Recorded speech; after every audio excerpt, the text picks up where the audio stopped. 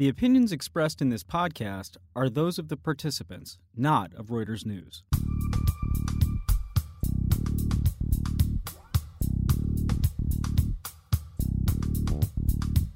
Welcome to the Viewsroom, a weekly conversation among Breaking Views columnists about big numbers, crunchy deals, and nasty spats. I'm Jennifer Saba. This week I'll be joined by my colleagues in Asia, Europe, and the United States to discuss the second part of our latest predictions. First up, Pete Sweeney talks to Robin Mack about why 2017 will be the year commercial drones will really take off. So, Robin, commercial drones have been of high interest to consumers in recent years. There's been some companies making a lot of money in this sector. What do you see is coming up for the industry next year? So the market today is very dominated by consumer tech enthusiasts and hobbyists. This year, there have been a lot of legislation in different countries that will allow companies like Amazon to do things like use small drones to deliver packages. So the hope is that when these different rules and regulations are finalized, then more businesses and companies can start using drones. Well, so has there been a big holdup from the legislation front, or has it been... Yeah, so that's mainly been one of the biggest obstacles because legally this is very untested. So right now, Amazon just recently trialed its first drone delivery, but they had to do it in the United Kingdom because the United States just doesn't have the type of laws that would allow them to do something like this. Well, regardless, some companies have made a bunch of money so far. Right across the border up in Shenzhen is one of the world's, if not the world's largest commercial drone maker, DJI. How did they get to become so successful at this? Right, so DJI it's a Shenzhen-based company. Its last valuation is $10 billion. And this company has really, grown very quickly. So first they sold consumer drones to target hobbyists and tech enthusiasts. And what their greatest strength is that because they're located in Shenzhen, they are a hardware company. So they can actually make drones at very low cost and bring it to the market very quickly. They're investing quite a lot in software, and different features in their drones as well. Where's the cutting edge of the industry, assuming these legislative things are clarified? Because right now I think of drones as kind of flying cameras that go around and film stuff, and the idea of them having delivery sounds interesting. Right. So it's not just deliveries. It's gathering data, monitoring, surveillance. So the cutting edge would be actually in the software side. So what to do with all this data, what to do with, all the images collected. There's also, drones that can, oil and gas exploration was flagged as a big one, transport infrastructure.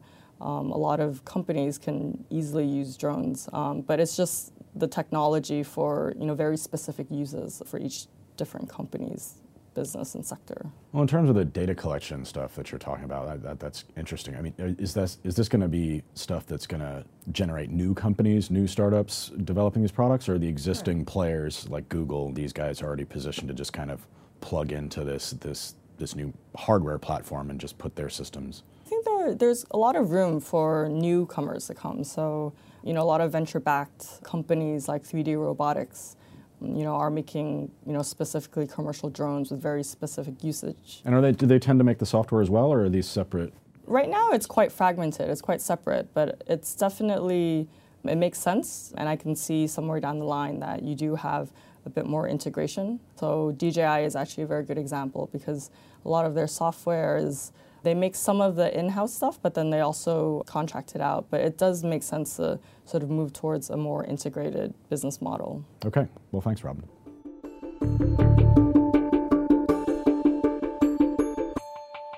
There are promising signs on the horizon in drug research from an unsuspecting and humble source, the mushroom. Recent clinical trials found that a magic ingredient in shrooms has proven to be effective treating depression in cancer patients without any serious side effects.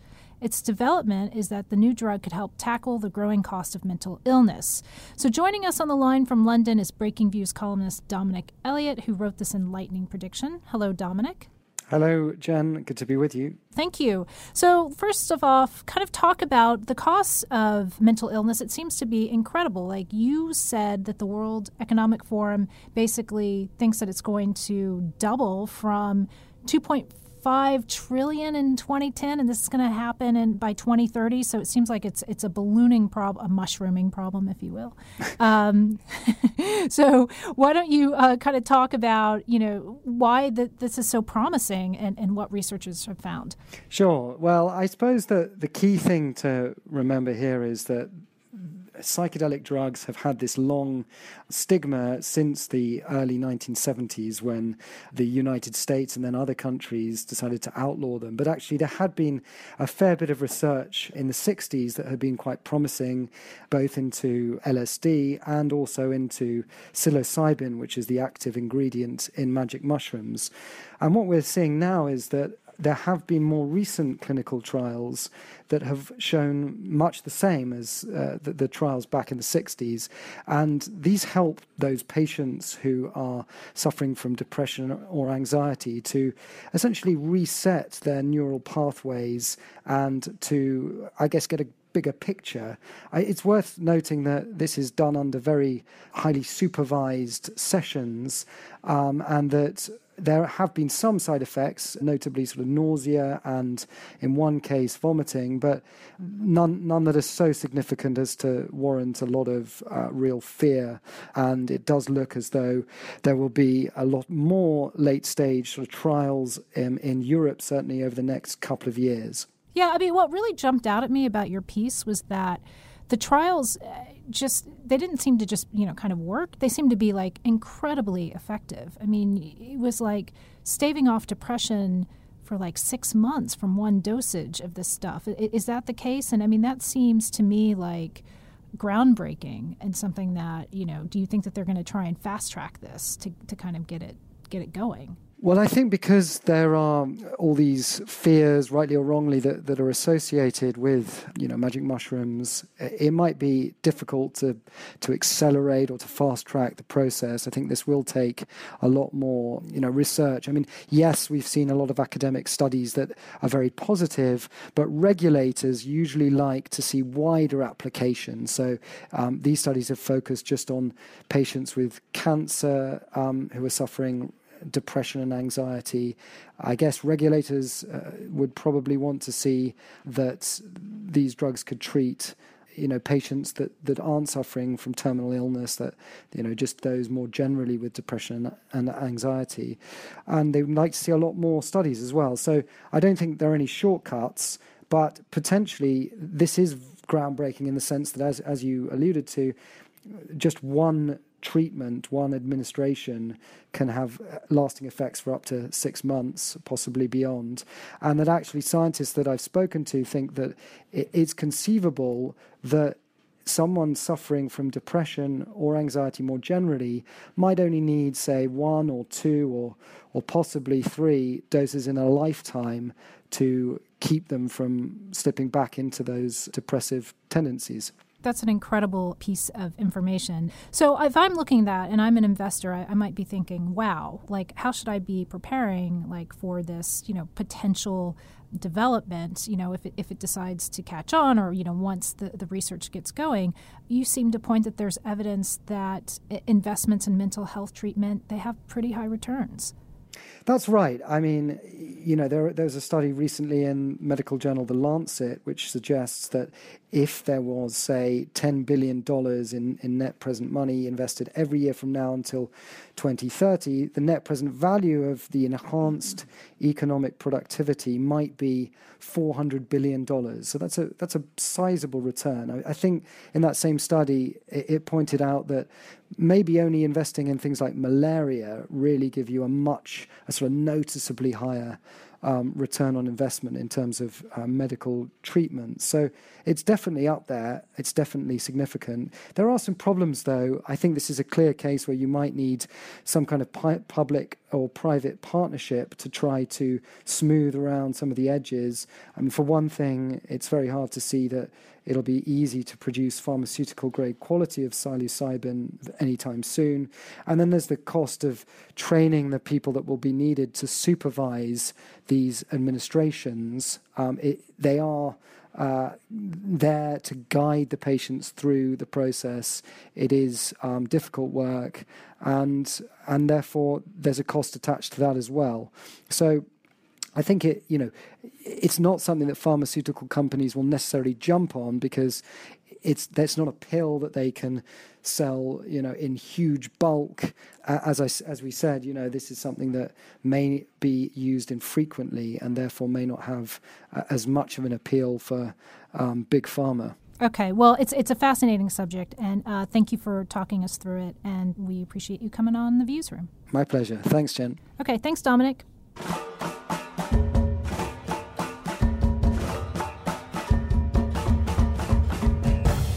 We turn to the world of cars for our next two predictions. First with me, I've got Richard Beals, one of our editors here in New York. And Richard, you've been looking at the world of driverless cars, or more specifically, who on earth is going to be responsible if and when one of these things crashes? Right, this is one of these wonderful, we all love the idea of the technology or are scared by it and cars driving around, but these things can, the technologists can do what they do, the engineers can do what they do, but the other structures have to be in place. One is the legal structures. You have to have laws that allow people to driverless cars on the road, basically, and actually only one state, as far as I know, has laws on the books. Michigan. Of course. It's good to know they're ahead of the game for once. Cars, you would hope. And that's for cars in general on the roads, whereas other states are or several other states. So this is a law that actually envisages actual driverless cars driving around, as opposed to driverless cars being tested, which a number of states have on the books as something that's allowed, and so on. But another of the framework things that has to adjust to driverless cars is insurance. Now, most car insurance is built around the driver. Yep. It's a nearly $200 billion business altogether every year in the U.S. So it's a lot of there's a lot of money in this, and one of the justifications for driverless cars is 90+% of accidents are caused by human error.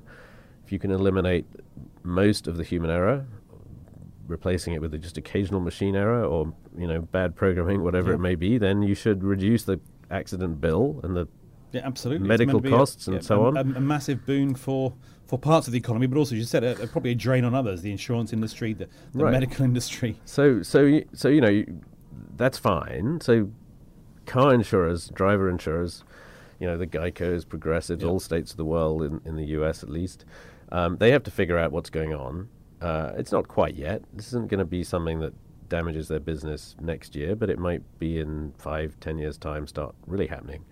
But also, who's going to be responsible? And the sort of obvious place that people are pointing is the manufacturers. So instead of the drivers having to get insurance, manufacturers who provide the car and the software and everything else in a package to owners. So it could be General Motors, it could be General Motors, could be Delphi, could be Google, Apple, whoever gets involved. Right. But then how do you pay for that? Because insurance, yes, the damages may be lower, but there'll still be some. There'll still be some crashes when things go wrong, and somebody has to pay for that. And so do you build an insurance premium up front into the price of a vehicle? How does that work legally? It's a state-by-state. Insurance is a state-by-state regulated thing in the U.S., so you have to get all the states on side to kind of figure out how this is going to work.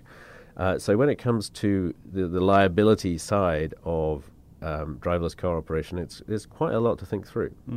Now, as you said, it's not something that's going to be happening immediately. But the reason why you're looking at this as a prediction for next year is why? Well, because you've had a couple of things happen. You have ongoing things. You have, obviously, car insurers are thinking about this question, and the people developing the cars, driverless cars, are also thinking about this question. And some of them are already in action. I think Uber is testing driverless cars in Uber is Philadelphia, testing, Google is testing. There's a driverless taxis being tested in Singapore, and so on. So you're beginning to see it happen in real life. And then most of these have engineers/drivers there to take over if something goes wrong. But you also had the federal government in the U.S. came out with guidelines this autumn for sort of regulations that will happen, but it's more of a kind of white paper think piece to try and guide the discussion of how laws develop in different states, how insurance goes, how people think about the different sort of framework aspects of driverless cars.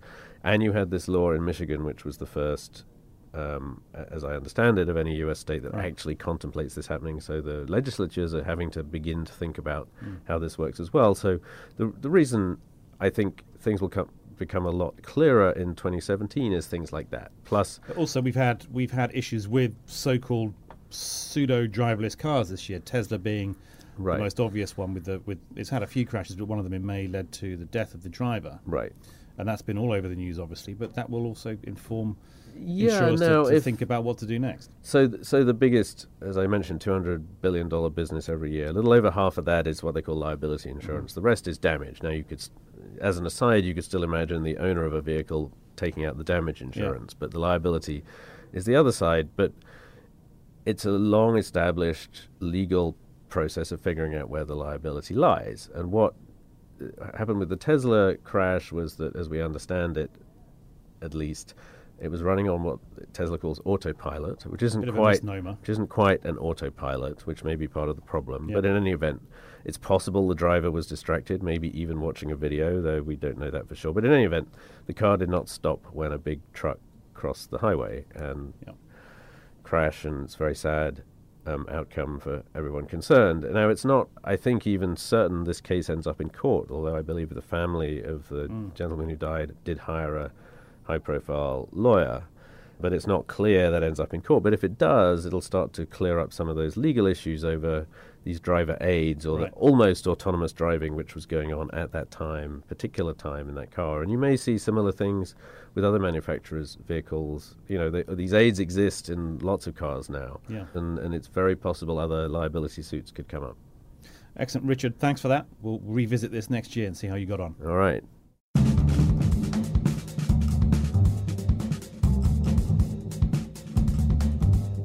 Now, following on from driverless cars and insurance, we turn to Uber for our second prediction on the world of cars.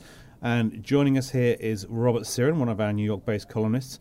And Rob, you're looking at whether Uber goes for an IPO in 2017. If it does, I mean, I think that the CEO, Travis Kalanick, has said they're getting closer, but it doesn't mean it'll happen in 2017. But let's assume it does. You're saying it's actually going to be pretty tricky. So why don't you tell us why you think that's the case? Well, first off, there's the valuation. The last round of financing valued the company at about $68 billion. That's a lot of money. And the problem is that Uber is still losing money. It's very big right now.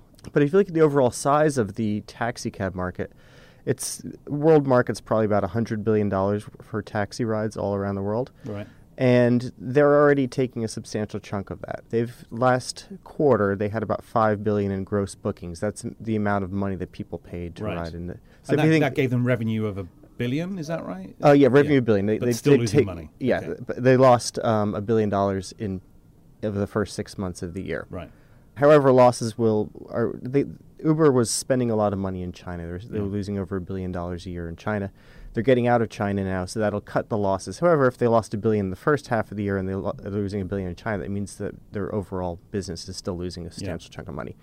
And the problem is, to $68 billion, okay, if you think that they're already taking a big chunk of the existing the whole cab market, and they're losing money, that's not great, because why should you value this company at $68 billion? Right. So what do they do? I mean, they've obviously got to get into other businesses, I assume. Yeah. You and I have discussed this before. This awful phrase that's out there in tech land, certainly in payments and fintech, is contextual commerce. The idea that you can do so many different things within one app, for example. And Uber lets you order food and lets you book into hotels and you can do all these things. Yeah, you can order. You can have food delivered. They're trying to get into logistics. They took over. They just bought a trucking firm. So they're looking at ways to get into other services, because you have to figure, okay, if the taxi cab market, if they're not going to value $68 billion on the taxi cab market, they're valued on the other thing and other markets.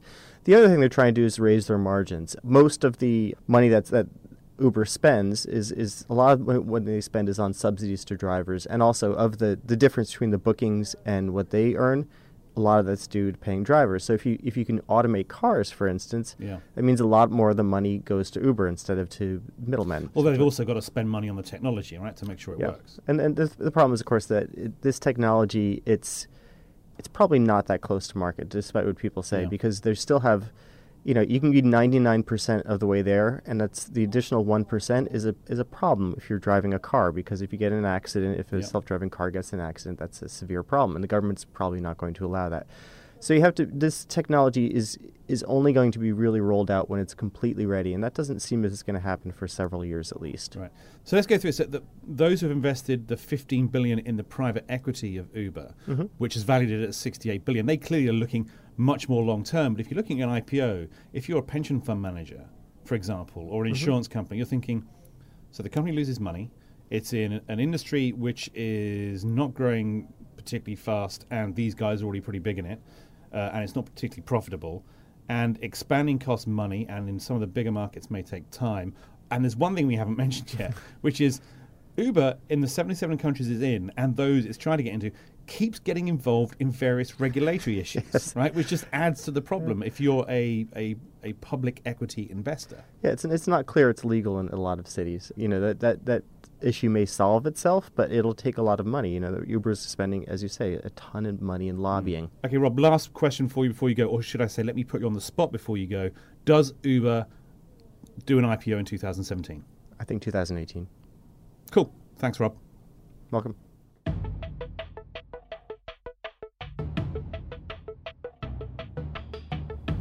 Harry Potter is turning 20. It's hard to believe, and yet the hero and his merry band of classmates, wizards, and archenemy Voldemort are now deeply part of the world's culture.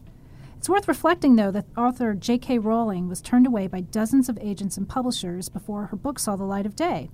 So joining me is Breaking View's U.S. editor Jeff Goldfarb, whose prediction on the milestone deftly explains why risk assessors need to think more and be more open-minded. Welcome, Jeff. Thanks. Nearly 500 million of these books have been sold around the world. It's like theme parks, movies. Just, it's kind of incredible, like just the multi-billion-dollar franchise that this has become. And yet, you know, she was like, J.K. Rowling was going door to door saying, like, will you please publish this book? And in hindsight, it seems like a great story, but, you know, she got turned down. So kind of explain what's going on and how this I mean, look, together. we like nothing more than a good anniversary. And, of course, it's hard to believe that it's 20 years since Harry Potter was first published back in 1997. It'll be, the anniversary will be in 2017.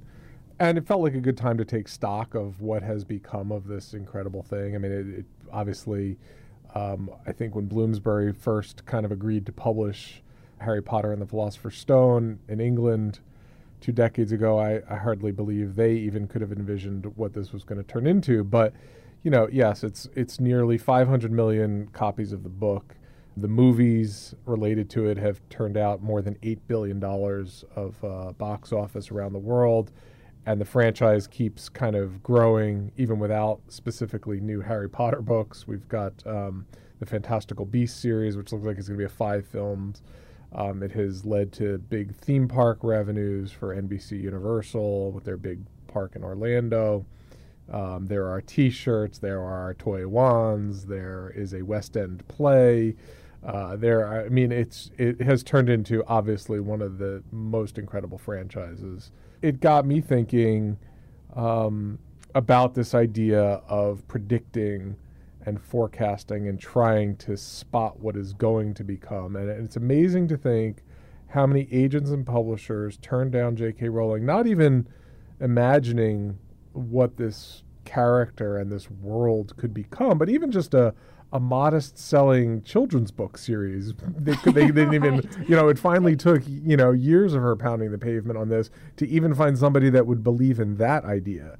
And, you know, so as we spent time kind of pulling together our predictions book this year, dovetailing with this anniversary of the publication of Harry Potter, it really got me thinking about sort of the creativity, what it takes to kind of take a chance on seeing something or expecting something. Yeah, I mean, what's interesting, too, is it sort of marks, we're coming on the 10-year anniversary of the financial crisis as well, and to me, what it's saying is that everybody's kind of the nose in the spreadsheet, and it has to fit certain areas or certain expectations, and when it doesn't, it's going to be brushed aside, and as we've seen, you know, certainly this past year in 2016, all assumptions have been turned upside down for us already. So it's like maybe now people are going to be forced to be creative thinkers and more open-minded, because all the markers that typically tend to, you know, say, like, here's what's going to happen, I feel like have been kind of blown to smithereens. Well, we've certainly had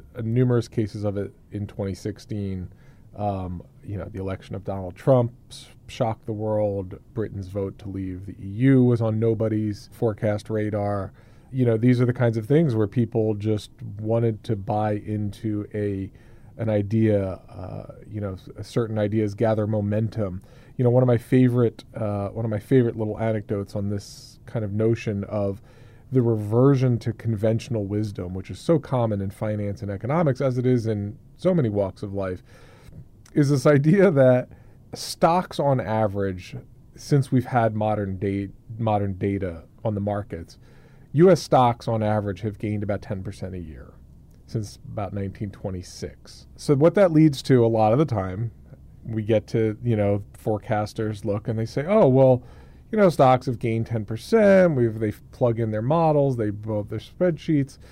So you see a lot of predictions every year about how the stock market will probably gain 8 to 10% in the coming year. The funny thing is that even though the average gain over the last 90 years has been 10% in stocks, there has never been a single year when stocks gained between 8% and 10%. So, but it doesn't mean it won't happen one year. Maybe it'll happen in 2017. It may even happen, 2016. Who knows? But it is this. So we fall into this trap of looking at we pull together all the stuff, we revert to a mean, which is how most things tend to happen. But it really feels like we lose the creativity. I'm sure that if you went back to agents and publishers that had signed J.K. Rowling, they would say, well, we kind of know, and we get a lot of pitches on these wizards and kids, so they have their formulas, they have their marketing, but they kind of know what works, what doesn't work. But of course, there was a time when it didn't fit the norm, right. And my hope is that, we can all try to be at least a little bit more creative, keep J.K. Rowling in our heads when, when we sit down with our models and our predictions. Yeah, well, that's true. And now we're stuck with endless offshoots of Harry Potter-like stories. Okay. So anyway, well, listen, Jeff, thank you very much for coming on. We appreciate your time. Thanks. That's our show for this week, but you can catch Breaking Views live during our prediction panels in Singapore, Hong Kong, London, Paris, and New York the week of January 9th. Check out breakingviews.com for more information. And don't forget to tune in next week for another edition of the Viewsroom. Thanks for joining us.